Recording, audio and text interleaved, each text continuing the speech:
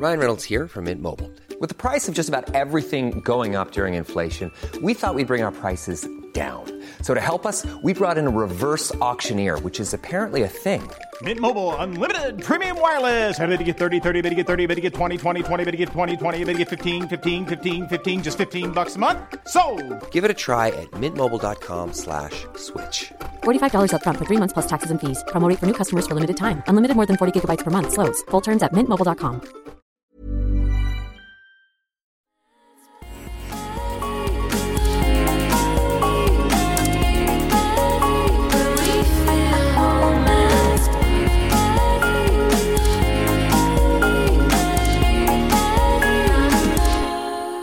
Hello everybody, welcome back to Private Education.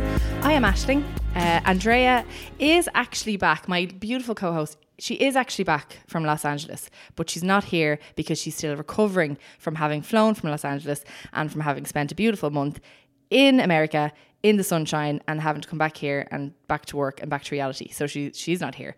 But I am, and actually before I launch in, I'm going to apologise because we're in a bit of an echoey room, so if the audio sounds a bit wild, I'll do my best to clean it up, but like if it sounds a bit crazy, that's why. The feedback on last week's episode was basically, if anyone listened, alarm bells. Every single message I got was like, your man is mad, leave him. Now, obviously being the diplomatic podcast host I couldn't possibly say that, but that is what the feedback was, and I'm just putting it out there. So, yes, Andrea's back from Los Angeles, and coincidentally, my guest today lives in Los Angeles.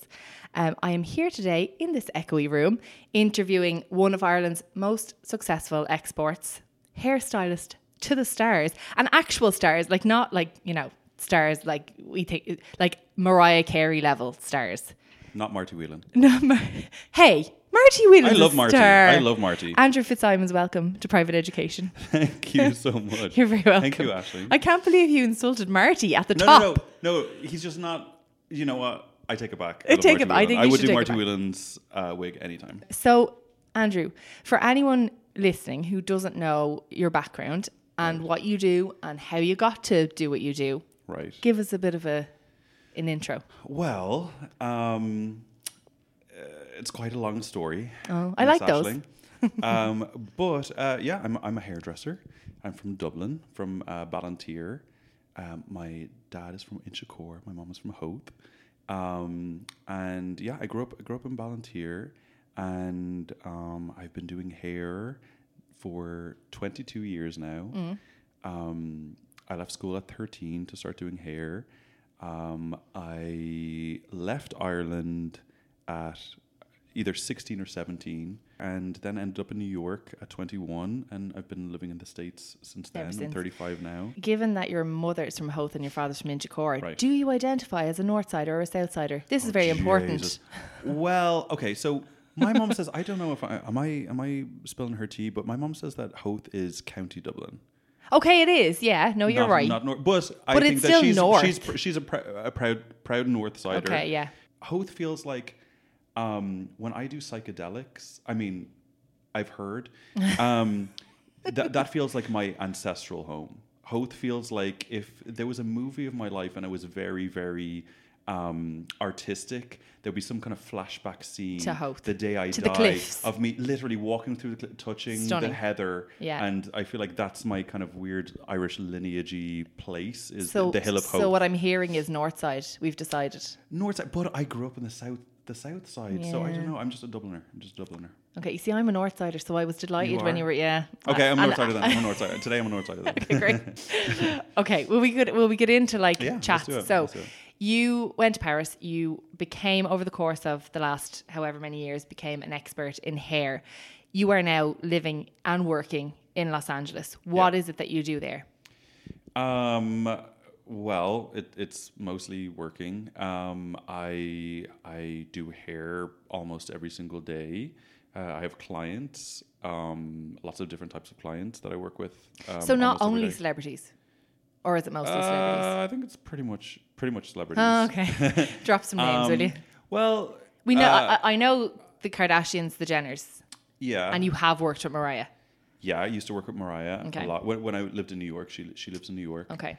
When I moved to LA, most of my clients are based in LA also. Talk to me a little bit about like, so do you just one day get a call being like, somebody really mega famous wants me to do their hair, and then all of a sudden you're doing it, and then it's like word of mouth from there? Do you know what I mean? Like how does that go? Well, at the very beginning, it was my I had an amazing agent who really believed in me, and she was putting me up for as many jobs as she could.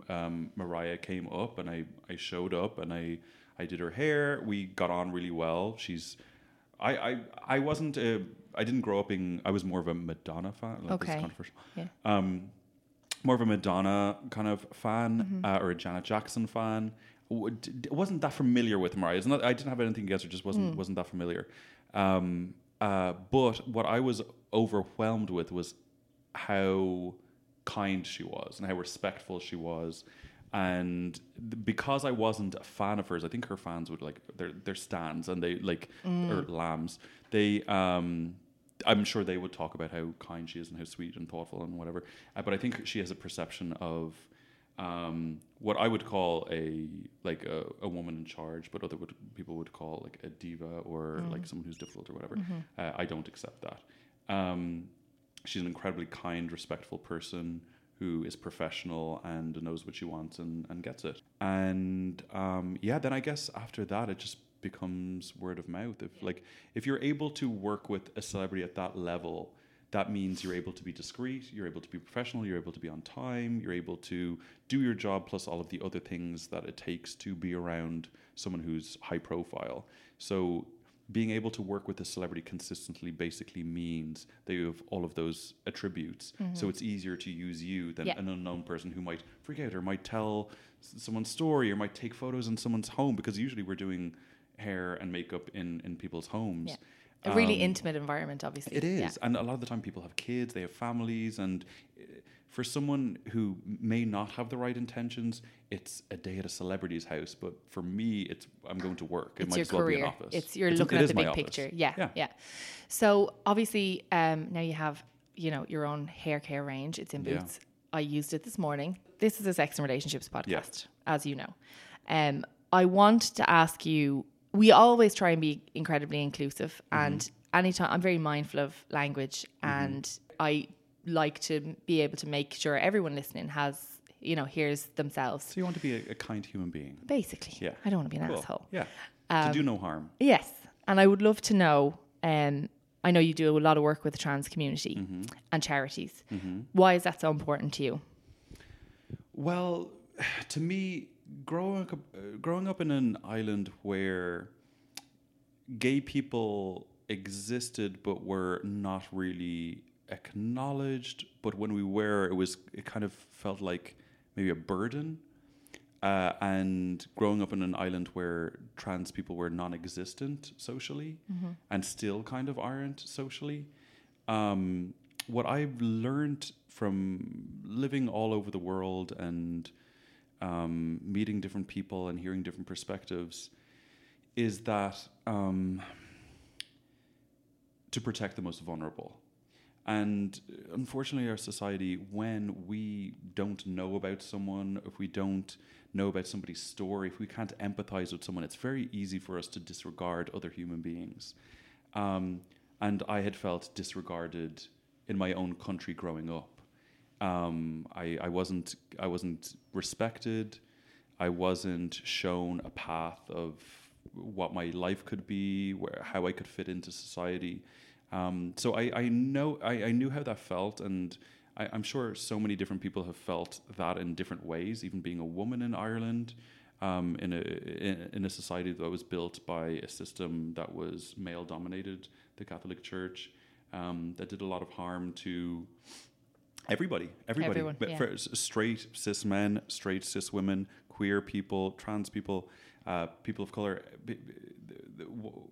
The system that was here was not an individualistic one. And I feel like the country before that system was much more natural, was about cooperating together, cooperating with nature. And you see that in a lot of societies where some kind of Western or Anglo or whatever regime has come in to civilize people, actually taken them further away from their innate humanity and their connectivity with other people. And it was actually after leaving Ireland I realized what the ramifications of that are. And it wasn't until I left Ireland, and I didn't even find it in Europe. It was moving to the States and being around so many liberated people, especially New York. New York is like anything goes, and queerness is celebrated, femininity is celebrated, being alternative is celebrated.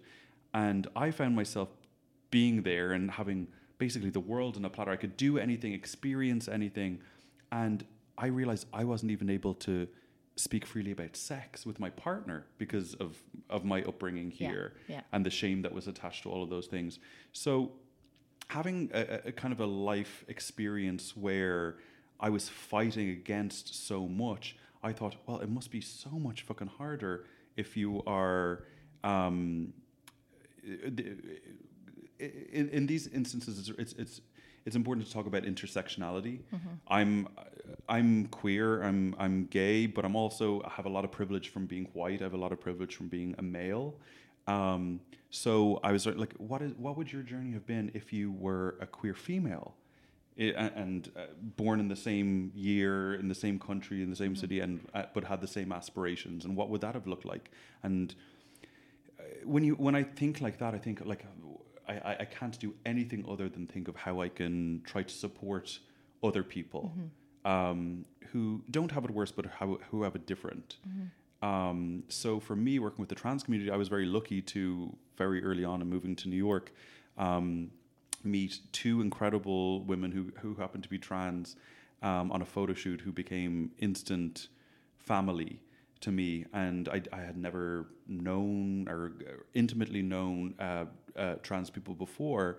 And that demystification of just knowing somebody, that you shouldn't have to be able to respect somebody or support them, I was afforded. So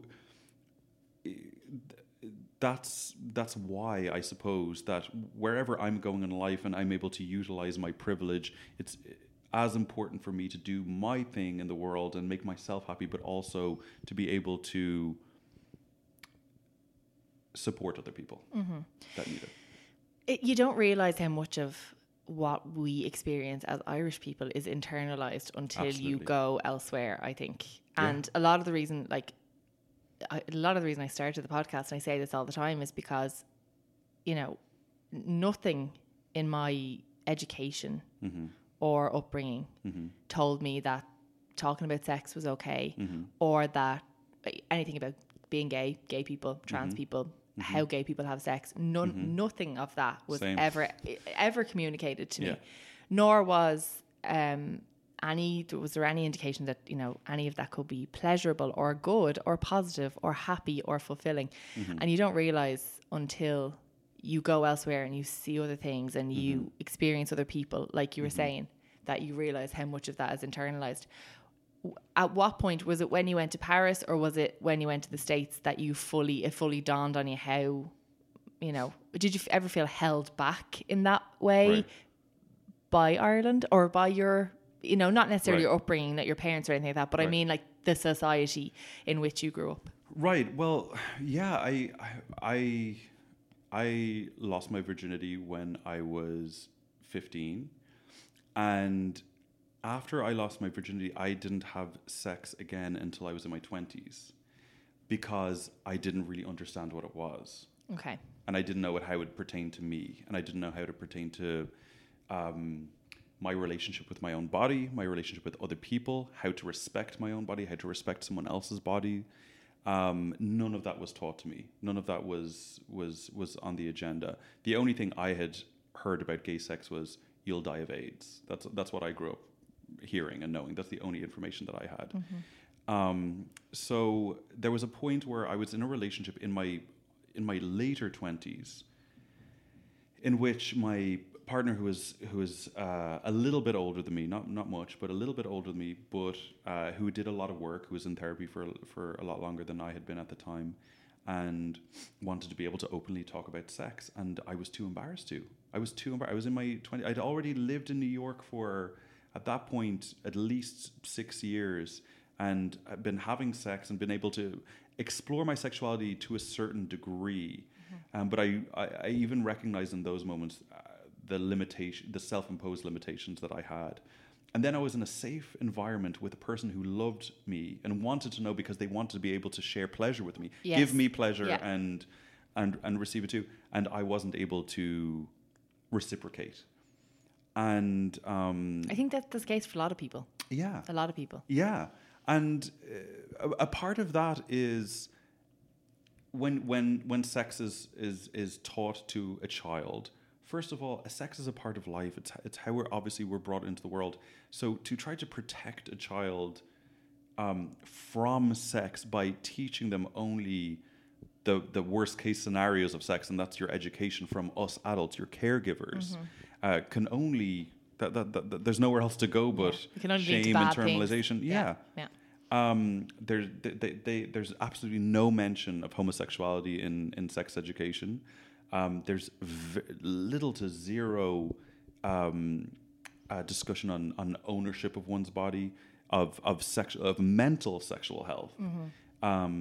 And I realized that, and I had to. I was going to therapy, and I had to say to my therapist, I'm not even. You're my therapist, and I know nothing leaves these walls, and there's no ramifications outside of this room. But I don't even want to talk about sex with you.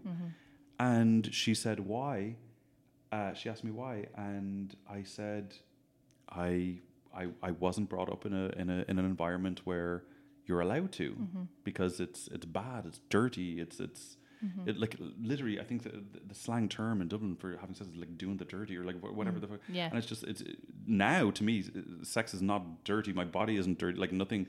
But I had to get over that. I had to demystify, and I had to detach what I had inadvertently learned about sex, which was to hide it. And once I did that work, I was able to go on a whole journey that is as healthy to me as going to the gym or eating healthily. It's about respecting yourself by being honest with yourself, and respecting another person by being able to be honest with them. Because if you're hiding things from yourself, or you think that you're hiding things from a person that you are having a intimate relationship with, it's not the foundation for anything that is sustainable. No. And it's not the intimate relationship you think it is, because if you can't be, I don't think, truly intimate with someone unless you're comfortable to have those conversations. But nobody is set up for success in that way. So if you take a straight boy, if he's not taught how to respect himself, or taught about his body in a positive way, or sexuality in a positive way, and then if he's in a heterosexual relationship and a girl, like, how are you expected to be able to confide? How are you expected to be able to communicate? So I can't even imagine as a woman taking ownership. Like my mother telling me stories of, she didn't know what sex was until she had sex for the first time. Like that's terrifying. Yeah. She didn't know what a period was until she had a period. Things that we all have to either navigate or enjoy. Those being off limits in terms of conversation or communication between parents and children, between peers, whatever education system there is that exists in the country, with so much residue of Catholic Church trauma, that there has to be some kind of, I talk about it with queerness, even outside of sexuality, that there always has to be a reckoning in order to be able to move on. And if women in this country had been treated the way they've been treated by society, we saw during COVID how women are not protected health-wise in this country. My sister had a child during COVID, and men were making decisions over her body, over how many inches dilated she could be before her partner was allowed to be with her. Men made the decision that women's partners couldn't be with them when they had to go in for their scan to see if their baby was healthy or not, or you know. And in that kind of society, when there's no reckoning, there can't be any healing. And the thing is, I realized that before I could ever enjoy myself sexually or enjoy an energy with a partner that was even just sensual or that was just intimate, even just looking someone in the eyes and saying, I'm here with you. If you can't heal before that, you can't get to that place.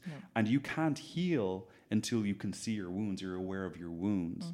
And we have in Ireland, we have such a good system of brushing things under the carpet and go, do you know what? We're not going to deal with it. We're going to move on and blah, blah, blah. We're experts at that. Yeah. But you know what?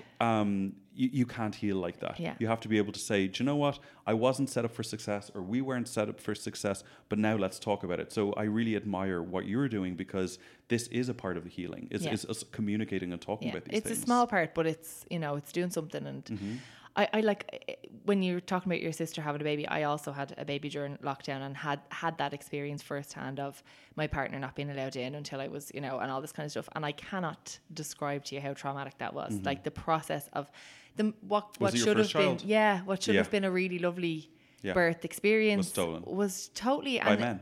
Yeah. And I'd watch the news every evening leading up to when I was due. And I'd be seeing, watching decisions. male politicians going to get haircuts while your partner was not allowed to come in for your scan. Oh my God. And I've never felt more like a second-class citizen than I did during pregnancy and birth. Right.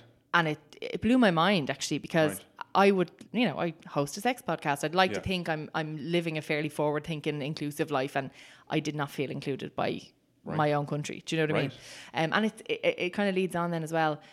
It's why we have problems with consent in this country, because those conversations aren't being had. They just aren't. That's why there's still so much homophobia in this country, transphobia, racism in this country, because Irish people don't want to deal with a thing that's difficult. No. But it's necessary. And the thing is, and something that I really try to talk about is that we are innately brave, we're innately rebellious, we do have it in us, and the promise that we're telling ourselves of what the country is now is just a veneer. Unless we're actually really supporting people. Are we supporting queer people? Are we supporting women? Are we supporting people of colour? And how? And if you can't answer those questions yourself, that means it's not happening. It's just simply not happening. And we all deserve that. And I think that, I've said it before, that I've never seen a society flip so quickly, go a complete 180 from super conservative to very, very liberal. But marriage equality only passed by 1% in this country, and that's just the sharing of fucking assets. That's not anything to do with how we fit into society or how we're supported in society, other than finances. It's a pity, but I think that people are waking up to the fact that we can't hide our heads in the sand anymore. Conversations have to be had. And we're innately storytellers. We should be able to talk about our experiences. I think if enough women and queer people and even straight men are able to fess up to where they are, where they're struggling, where the roadblocks have been, we can all see unity in that. And people who we didn't see ourselves in before, we're finally able to see that connection now. Whether it's in a queer person that you didn't know before, or a person of color, a person of different religion or different sex, simply to be able to hear the roadblocks that were in front of them and how it affected them and what they think that they can do to find salvation for themselves. That can only have a knock-on effect and help other people and remind us how similar we are. And we have very similar obstacles. And we have all been through similar types of situations where we felt isolated or misunderstood or confused or whatever it is, and be able to then therefore support each other. If we're pretending it isn't happening or it hasn't happened, then we can't connect like that. No. Do you feel, I don't know what your relationship status is at the moment, but single as fuck. Single as fuck. Do you feel like you've found salvation for yourself personally in terms of past relationships, your dating life, your single life? Do you feel like you've healed personally? In a word, Mom deserves the best, and there's no better place to shop for Mother's Day than Whole Foods Market. They're your destination for unbeatable savings, from premium gifts to show-stopping flowers and irresistible desserts. Start by saving 33% with Prime on all body care and candles. Then get a 15-stem bunch of tulips for just $9.99 each with Prime. Round out Mom's menu with festive rosé, irresistible berry chantilly cake, and more special treats. Come celebrate Mother's Day at Whole Foods Market. There's never been a faster or easier way to start your weight loss journey than with PlushCare. PlushCare accepts most insurance plans and gives you online access to board-certified physicians who can prescribe FDA-approved weight loss medications like Wegovy and Zepbound for those who qualify. Take charge of your health and speak with a board-certified physician about a weight loss plan that's right for you. Get started today at plushcare.com/weight loss. That's plushcare.com/weight loss. plushcare.com/weight loss. no. In a word, no. But to me, that is a cradle to grave journey. Yeah. I don't think there's any part of my life where I'm like, okay, I'm done now. I don't want that. That to me, that's death. But I've done a lot of work. Outside of sexuality, I'm a Leo. All of my signs are fire signs. I've no grounding signs at all. So I've had to create that for myself. And I've had to learn about myself. I've had to accept myself in a lot of ways. And I've had to try to learn to accept other people, because what I've learned for me is that it's very easy to project on another person all of the things that you want for yourself, or what you want for yourself in a relationship, or what you want from another person. And you're able to see another human being, and I've been thinking about all these different things for years and years and years, and project all of them. You're supposed to be my boyfriend, so that means you have to do this, this, and this, and this, and this. And what I've really learned is that if you meet somebody, I used to really try to jump ahead and have ownership. If we're in a relationship, that means you're not going to be with someone else. If we're in a relationship, I don't have to worry about this. If I push this, or we speed this up, or whatever, instead of actually just chilling and getting to know somebody and figuring out whether you accept them or not. Do I accept you? Can I claim you? Mm-hmm. And I've been single for a year now, out of choice. I think I've gone on 2 dates in the past year. I'm really in a place where I realize I have a lot more work to do in terms of accepting myself, because if I don't accept myself, it's impossible. If I don't claim myself, I can't expect to be claimed by another person. Not that I want to be owned by another person, but someone to say, yeah, I'm standing beside this person because I believe in this person. I need to be that for myself first. And that's definitely a journey. I've never been more equipped for that. But I still don't even think that I'm ready to be in a relationship. Not for any other reason than like you said at the very start of this podcast, I want to do no harm. So I definitely have aspirations in life. I definitely have issues, like personal issues that I work through constantly, try to be free of from childhood or from experience in life, being in a crazy world environment, and I need to get to the point where I do the least amount of harm to myself and the least amount of harm to another person. Support myself as much as I possibly can, and support another person as much as I possibly can. And that doesn't just happen. Mm-hmm. That doesn't just land on your lap and then you're great. Some people have very little conflict with other people, but for me, I want to be able to go deep with somebody. And in past relationships, I haven't been able to go deep because I couldn't go there myself. What do you think stopped you going deep? I didn't know what was on the other side. I didn't know what was on the other side of it. I'd been like teenage years, like getting drunk and then crying about something, and you didn't know you're upset at something, and like that, like those deep down things of like, oh, why do I have this blockage of whatever? And that was the relationship. Like the relationship I'm referring to is like my longest relationship. We were together for 4 years, which is not that long, but for me it was. and couldn't talk about sex, couldn't talk about what I really wanted because I felt some kind of guilt about that. And I realized after a while, I was like, okay, you don't accept yourself. You have to accept every part of you. You have to accept the strength, but you have to accept the parts that aren't so strong or aren't so together. And if you can accept those things and then choose to try and support yourself, then you can do that with another person. And that's what you deserve back. And now I realize that that's what I want, then that's the only type of relationship I'm willing to have. Does, I would imagine, I don't know, I don't have a high profile. As someone who is relatively high profile and who works with people of high profile, do you see trust in relationships as a blockage for you? Does that hold you back? That's the first wall. Okay. That's the first wall that I have. My job is one of my biggest passions. It's been the fuel for my trajectory in life. It's brought me to so many different places and allowed me to exist in different places, not just work, but exist in different places and with different types of people. And it's been such a blessing in so many ways. But also with the type of work that I do, there's outward visibility that fits into a narrative of excess, of beauty, which I love. I'm an art lover. I'm a lover of beautiful things, including people, which I find everybody beautiful.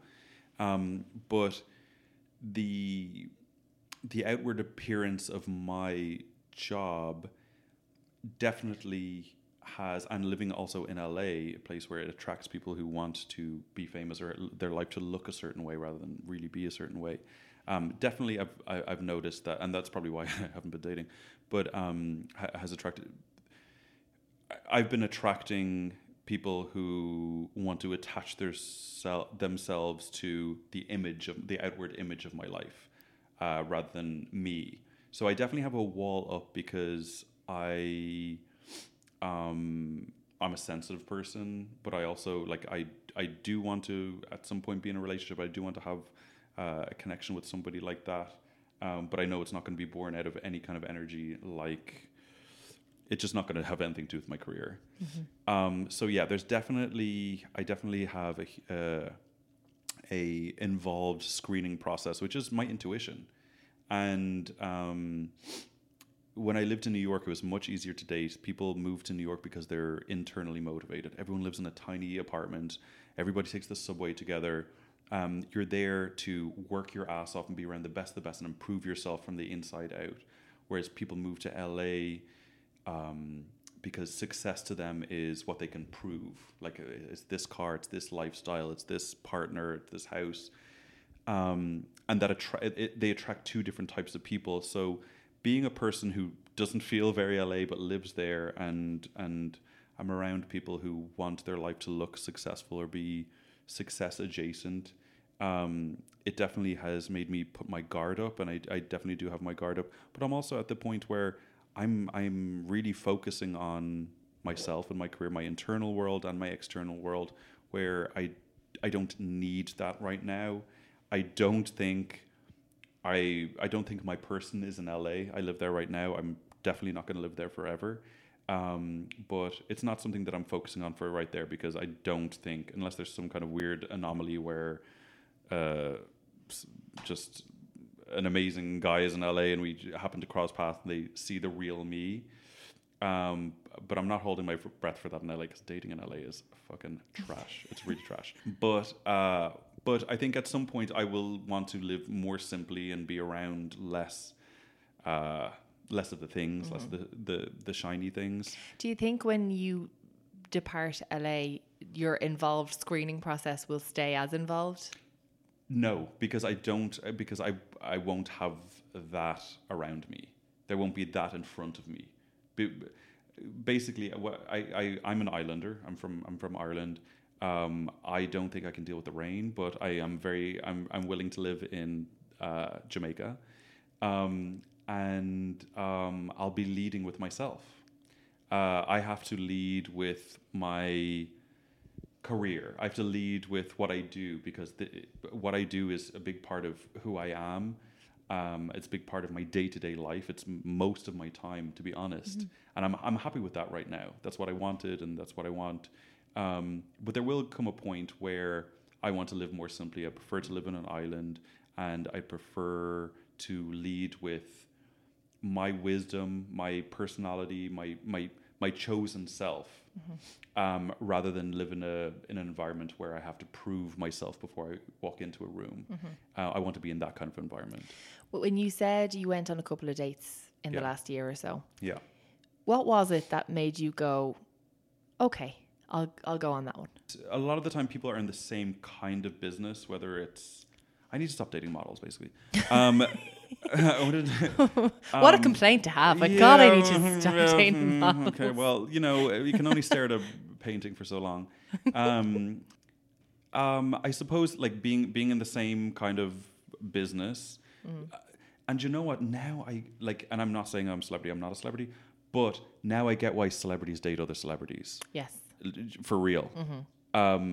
Or people with certain experiences date other people with those experiences, because it is exhausting trying to show somebody who you are when they have a different type of idea of who you are. So yeah, it definitely helped that one or two guys have been in the same type of business. But when I realized that we're on separate journeys and they want to do this, then I realized, okay, well, this isn't a foundation that we can step into together. Then it is just what it is. It would have been very easy for you to say, when I asked you about your dating or whatever, it would have been very easy for you to say, well, I'm just so busy in my schedule and blah. Like, is that an excuse you make to all people? The time. Yeah. All the time. Okay. All the time. Hopefully they're not listening to this right now. But yeah, but no, look, we can all blame whatever, being too busy for anything. If something is a priority or you want something, you make time for it. So I recognize right now I would be doing my disservice by seeking a relationship or trying to seek out a relationship. When, as I said, I know that I have a lot more internal work to do to support myself in a relationship in the future and support someone else in a relationship in the future. But also, I actually don't have the time, because to me, luxury is being able to sleep in my bed for more than 5 nights in a row. Like that complete luxury, not having to travel. I would love to have a dog. It wouldn't be fair to have a dog. It wouldn't be fair to have a dog. It wouldn't be fair to have a boyfriend. Fair enough. I mean? Yes, very fair. They're very similar, but dogs might be easier. I would imagine, probably. And at least you can just get a babysitter for a dog. Do you know what I mean? Yeah. Or a dog sitter, I Maybe should say. boyfriends need a babysitter too, because I don't want to be it. Which is fair. As a hairstylist, you, I would imagine, have a lot of one-on-one time in a chair or behind a chair with your celebrity clients. Right. You know the way. I mean, in Ireland, I don't know if it's the same in Los Angeles, but in Ireland, the first thing your hairdresser says to you is, so are you going on any holidays? And you chat, and then you talk about your family, and then you talk about, oh, well, I went on a date, or I'm seeing this person, or my boyfriend did this, or whatever. Right. Do you have those normal, just everyday chit-chats? And in that environment, have you learned things? Have you gleaned any wisdom about relationships from those intimate, one-on-one, personal chats? Well, yeah. Well, one thing springs to mind is I don't, like, breakups are really difficult for everybody, but working with clients that I work with, I'm like, I can't imagine if I had to see my partner on TV every day after a breakup, or seeing them on billboards every day, or having to be written about them. Like, God almighty. Because when if a breakup's bad, I want to pretend that they died. Like, literally, you're dead. But like, that must be really difficult. My job is my job. I think that I've got to where I've gotten to in my career because I'm not celebrity obsessed. I don't want to know the gossip. I don't want to go to the parties with you. I want to do my job to the best of my ability and go home. So that inherently gives some kind of comfort to clients, because they can feel that. I'm not asking invasive questions. I'm like, hey, so what's up? But I've one client that I work with probably the most, who has been there for every breakup has given me the most incredible advice. And yeah, we're talking about who we're dating at any given time. We're talking about guys. We're talking about our sex lives. We're talking about everything you talk to a friend about. So I don't have that with, I don't become friends with clients, and I don't choose to become friends with clients, but sometimes people just get in and you're just compatible. I'm very lucky to have one client that I see most often, that I have that kind of relationship, that I'm able to be there on a personal level and they're able to be there for me because we choose to be, because we just are that to each other. I don't necessarily need that at work, because do you know what? Oh God, we've all been through bad breakups, and then sometimes when you just go to work and you pretend it's not happening for a while, it's just a little bit of respite. And you could, like, for my job specifically, I have to show up. I have to be the sponge. I have to be the one who absorbs, not the one who projects on other people. So I've gone through everything. I've gone through, like, my father passing, breakups, like all of the things that you go through life from teens to 30s. I've gone through on set or working almost every single day, and have to navigate through. So very rarely in work it's about me sharing those intimate moments of my life with clients. It's more the respite I get from just switching into work mode and switching on your smile and trying to be helpful for other people. But once in a while a client will become a friend, and it actually means a lot. And Chloe is that person for me. And like, when my father passed in December, and her father also passed when she was in her teens, I think. And she called me every single day for I don't know how long, just to check on me, because I've had situations in my life where people in my life, their parents or loved ones have passed, and I didn't know what to do, and a lot of people don't know what to do, so they do nothing. And she's like, I'm here. I'm like, are you okay? And I'm like, yeah, I'm okay today. Are you okay today? Oh no, I don't know. This is just so weird. She's like, yeah, it's fucking weird. And do you know what? Sometimes I felt like this, and then sometimes I felt like this, and was really there. That mightn't have happened in work. It just happened that that's who she is, and I'm very lucky to be around such a loving person, and can also be there for her.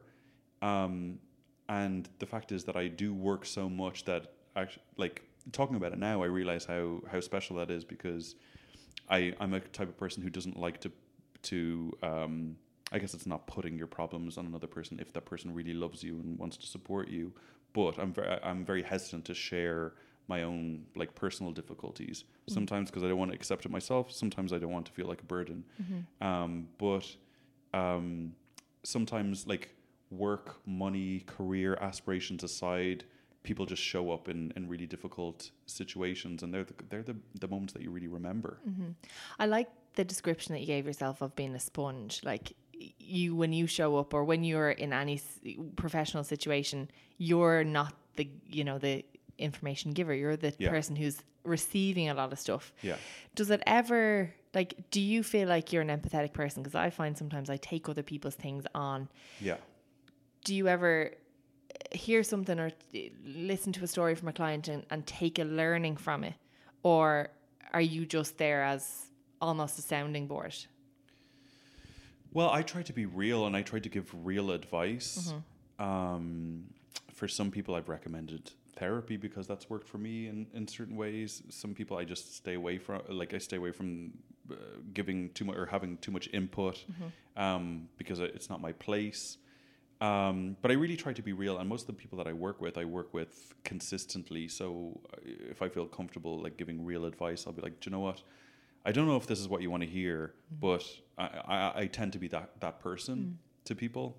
Do you find as an Irish person, because sometimes I think we are very grounded, and I mean, you were saying you're Leo and you're not particularly grounded, but I think just by virtue of growing up the way we did, no, absolutely, there is a level of straightforwardness and honesty, and shooting from the hip, and we kind of say what we feel. And like, when I give advice, I quite often give advice that I don't think is the advice that's being sought, but it's what I think is right.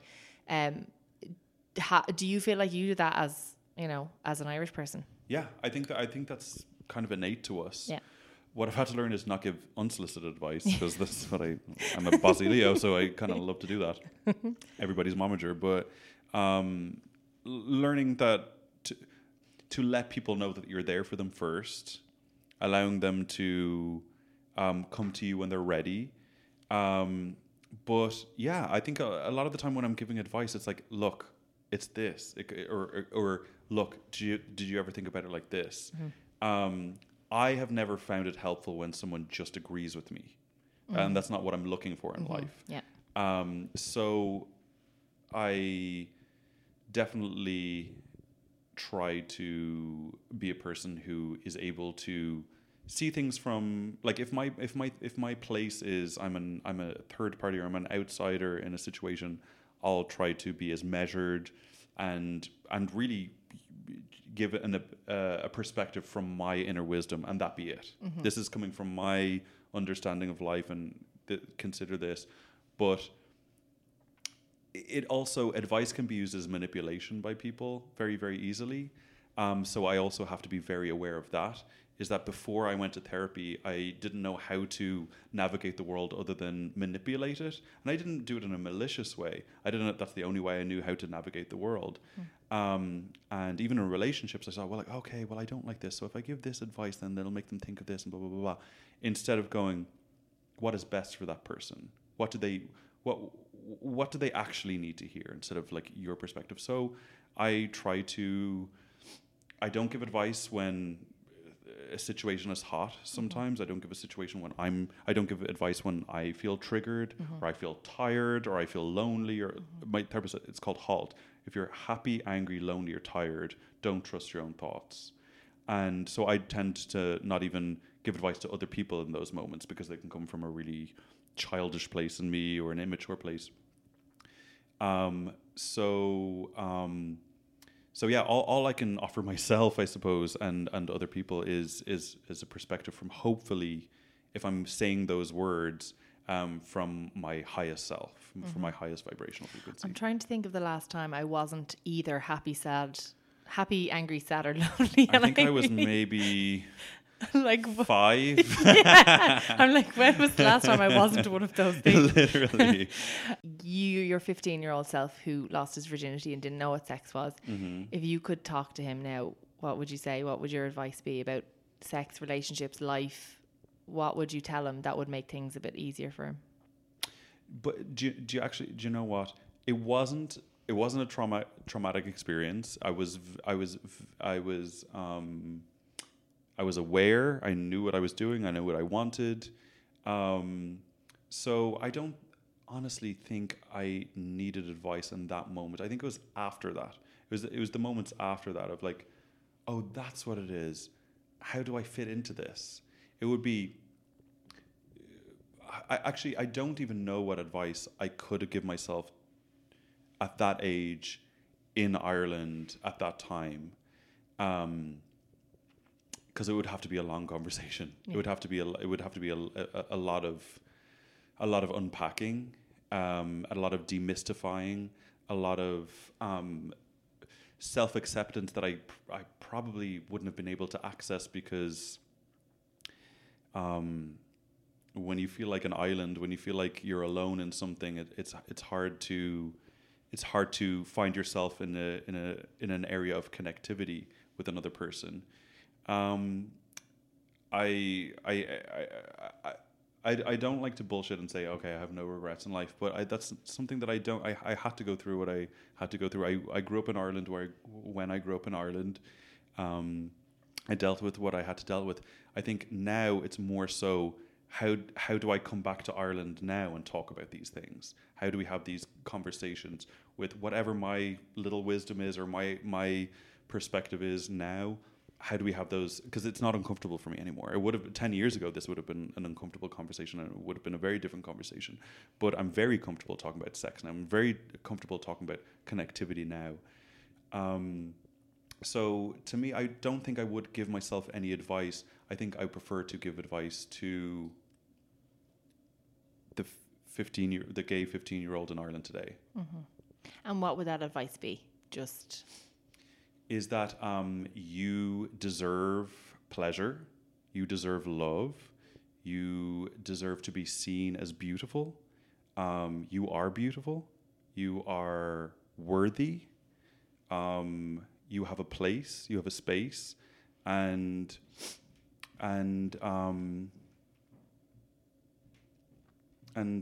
just have sex. Go have sex.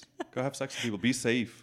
You Be safe. You but are have so sex. on brand right now, Andrew Fitzsimons. But like, go have sex. Literally, go have sex. That is the final line from Andrew Fitzsimons signing off. Go to have Boots sex. and buy my products, but also go have sex. Yeah, I mean, like, what a perfect way to end. Andrew, thank you so much for joining me on Private Education. And for everyone listening, yes, Andrew's products are available in Boots, and his advice is go have sex. Thank you so much, and until next time, stay safe, have fun. Goodbye.